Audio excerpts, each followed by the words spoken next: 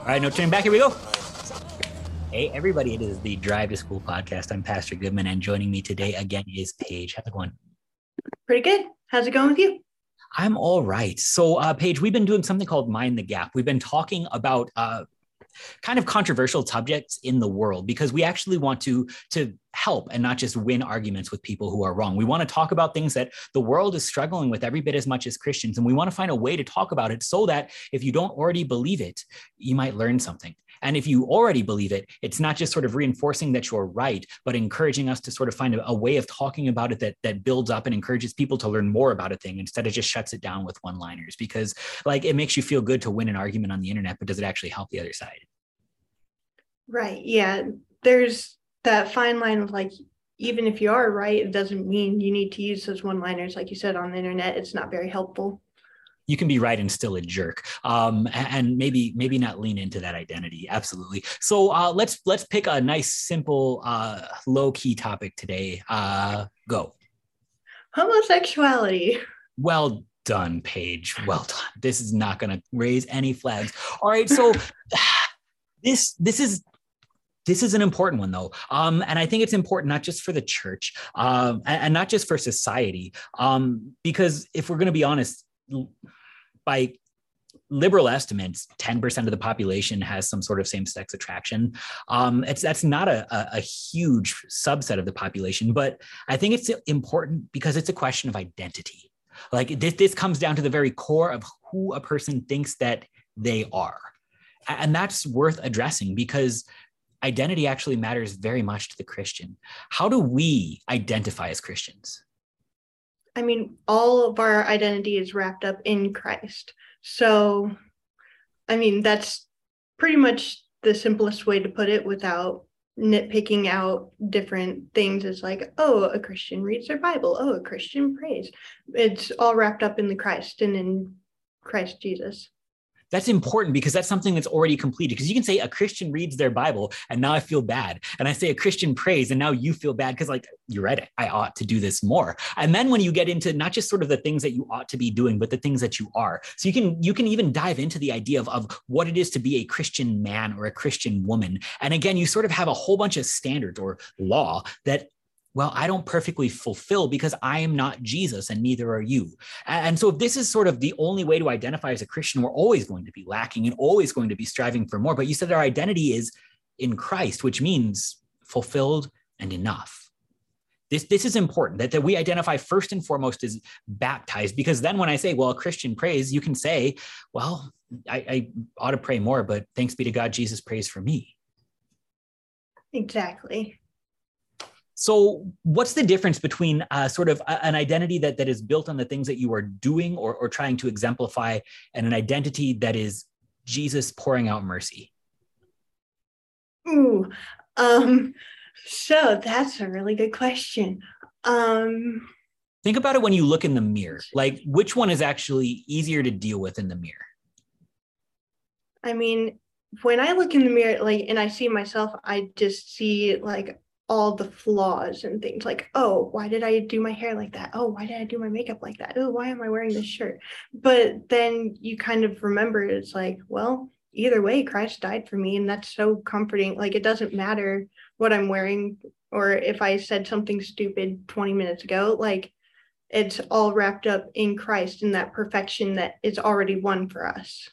Right. So you can look at yourself and then say, I am whole and I am enough, even though I am a sinner because of Jesus. So if you were to take that away, now I just want you to sort of like, let's try and see this from the other side. You identify as homosexual, that you have same-sex attraction. And so if this is the core of sort of your being, and then you were looking in the mirror and you were being told, well, that can't be holy, and that can't be enough, and that can't be loved, and that can't be proper. Like, can you understand why you might flee from this? And it gets to be even worse. You raised a really, really good point to me. You said it's one thing to argue this from the scriptures, but what about somebody who doesn't believe in the Bible?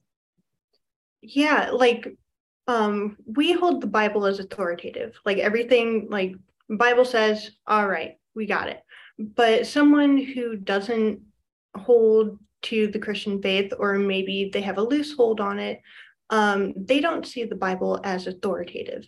or not as authoritative as we see it. Like maybe they're reading in their own personality, or they're trying to nitpick, like, this is what I want out of this, but this can't be true because I don't like it. So we just have to be really careful and kind of understanding where that person is coming from, what their background is, so that we can do everything in love and kind of make sure that we're not ostracizing our neighbor. Right, because if all you're going to do is give laws from a book that somebody doesn't believe in, they're not going to hear the laws. But at the end of the day, if we talked about this as a question of identity, you just told me your identity isn't rooted in the law, in what you are doing, but in the gospel, in who Jesus is for you. I think this has to be sort of the subject of the conversation when we talk about same-sex attraction, or to people who struggle with it. Because really, if their whole identity is under attack, like, understand why they might be on the defensive. Like, I understand that if you don't struggle with this temptation, that this might be just a doctrinal point to you that is important because it's true. But this is somebody's whole identity under attack. And if you're not going to provide a different one, then I understand why they have their guard up and don't want to talk to you about it, especially from a book they don't even believe in the first place. Right, because especially with all of the taboo that's still around homosexuality, like, many people who are homosexual have been ostracized by their friends, their family, like even their past romantic partners. So we need to make sure that we're going to them in a graceful manner, like graceful, so that we can really like get to the heart of what they're feeling, understand why they identify like this, and just kind of be their neighbor, be that help, be that light that they'll need, because it's a struggle. Like, even if they don't see it as a struggle, identity is a struggle that everyone has. So just because theirs is a lot more public than maybe, oh, I don't like how my hair is today, like that, like, you just really need to lead with grace. Right. And it's not even just sort of, I don't like how my hair looks, but even like, I don't feel like a whole person when I stand here in church because, and then you can lay out all those secret sins that I can't talk about publicly, that there's just happen to sort of be something that is out there. If you talk about grace though, the idea might simply start with this: Jesus died for you, and we want you to be closer to Jesus, not farther from Jesus. And that won't happen by you making choices, but by him chasing you down. In the same way that, like, you don't choose Christianity. We cannot by our own reason or strength believe in Jesus Christ our Lord or come to him, but the Holy Spirit calls us by the gospel. Then why is it that just because you struggle with this particular sin, you have to choose Jesus? Like, you have to choose to run away from something. Instead, Jesus chases us down. He grabs hold of us. He gives faith to us. And when you reverse that, just because somebody's sin is different than yours, well, it's not going to work because they cannot by their own reason or strength do it either. Yeah, it would be kind of like, it would be terrifying for anybody if the roles were reversed and you have to chase Christ instead of Christ chasing you. Like, and that's kind of like, if you come in with that big law, like, you're doing this wrong, you're flipping that table and you're flipping the gospel completely on its head, and you're not giving the gospel for them. You're not giving Christ for them. You're actually kind of taking it away, which is really sad. Yeah. And this is not saying to do away with the law, but it's to identify what the church is. The church is a whole bunch of sinners that Jesus died for, that look for help in him. And so you can say then this is a sin, but if you're not going to say this is a sin that Jesus died for, and you are a sinner that Jesus died for, and Jesus loves you, then it ends up as a very different conversation. The question isn't whether or not homosexuality is a sin. The scriptures are actually very clear. I know people sort of try and find ways and loopholes and sort of they walk into the scriptures with the idea, I don't want this to be true, so what kind of loopholes can I find? Because the word homosexuality isn't in the Bible. Like, if I told you that there was a bird that liked bread and said quack and swims in ponds, you wouldn't be able to figure out it was a duck. Or that, you can sort of play with the etymology of words when you have to ignore the whole practices of the societies, ones who lived inside of those words and practiced them, like you could do away with it. What if instead of like trying to wrestle with the scriptures, instead we can look for Jesus in them? Because if you're reading the scriptures to not find guilt, it's very different from reading the scriptures to find hope. We want to find Jesus. Right. Like, if you're just reading through the scriptures, like you said, trying to find those loopholes, trying to make yourself feel better by ignoring certain parts, then what good even is turning to the scriptures if you're ignoring the parts that remind you why you need Jesus. Right. And this is, I think, actually at the core of the whole discussion. Like Christians who don't struggle with same-sex attraction only talk about it this way because we want more people to have Jesus for the same things that we do. So this is at its core, it's a sixth commandment issue, the you shall not commit adultery issue. And we know all the things that get wrapped up in this. But what if we talked about homosexuality the same way we talked about pornography, the same way we talked about marriage, that like this is a thing that's going on in your life, not so that I can chase you out of the church, but because we actually want Jesus to be a part of your life for this thing that's a part of your life. Right. Like, because like you said, it's a sixth commandment issue. We're not going to tell someone that has committed adultery, oh, you're an adulterer, you can't be in the church because your sin is bigger than my sin and I've only done this or that. It's like, it's very hypocritical. So we do really need to remind ourselves that like we've all fallen short of the glory of God. That's why Jesus had to die on a cross to save us. And he did. Like that's, it's not even just here's a whole bunch of sinners, you can be one too, but here's hope. And this is the reason that I want to be called a sinner, because these things are wrong with me and I can't look at myself in the mirror, whether or not I have the name for it. But here I actually have a different identity. And at the end of the day, this might be sort of the way that we want to talk about homosexuality. It's still a question of identity. It's that somebody looks at themselves and says, the whole thing that you should know about me, the biggest takeaway you have about me is what I want to do with my downstairs parts, not am I loved, not like even the people who don't agree with our religion should say there's more to my personality, my soul, my being than what I want to have intercourse with.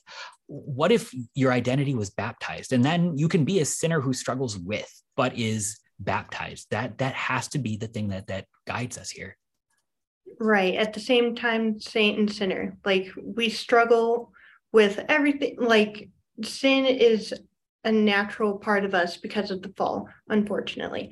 But like, thanks be to God that we have grace in Christ Jesus, that he died for our sins. He died for every sin. It's not like he said, homosexuality is too bad, I'm not dying for that one. Or, oh, murder's too bad, I'm not dying for that one.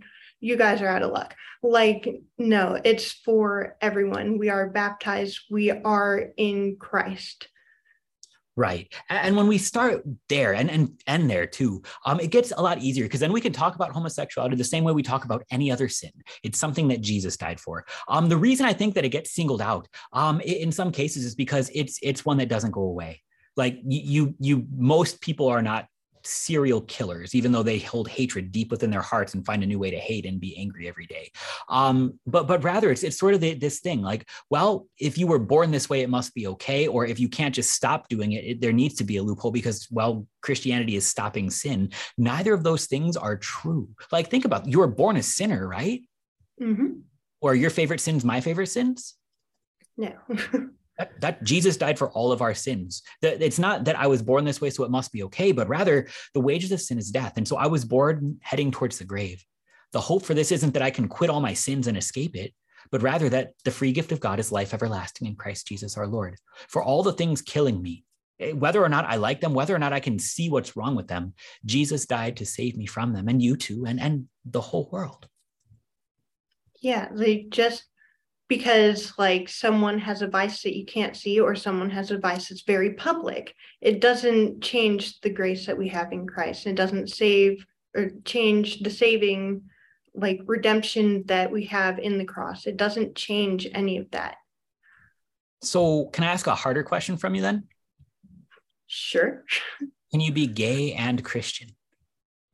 Yeah. But what's your identity then?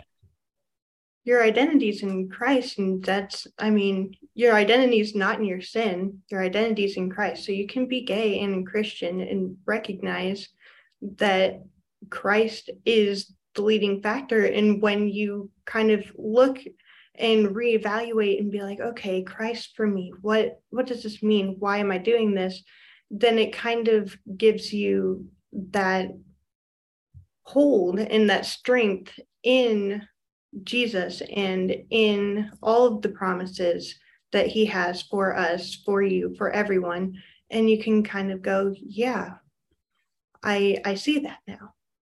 Right. And that's not saying that if you're just Christian enough, the temptation to sin will go away and your wants will change. And that's not saying, well, if you're a Christian, you might as well lean into those wants. Neither of those things. This is not license to sin, because license is a law word. It's freedom to actually breathe and not have to be identified by the things you're trying to be, but by the things Jesus has already done for you. And that means even when you still struggle with a sin, you're a sinner that Jesus died for. And it means that you don't need to use Jesus as a crutch to get to the things you really want, as if you don't have a God. You have a God in Jesus. This isn't lean further into sin or identify in sin. This is identify in Christ and everything that means. Yes, exactly. Let's start there. That was pretty good. Paige, thanks. Thank you for having me on. Have a good one. You too.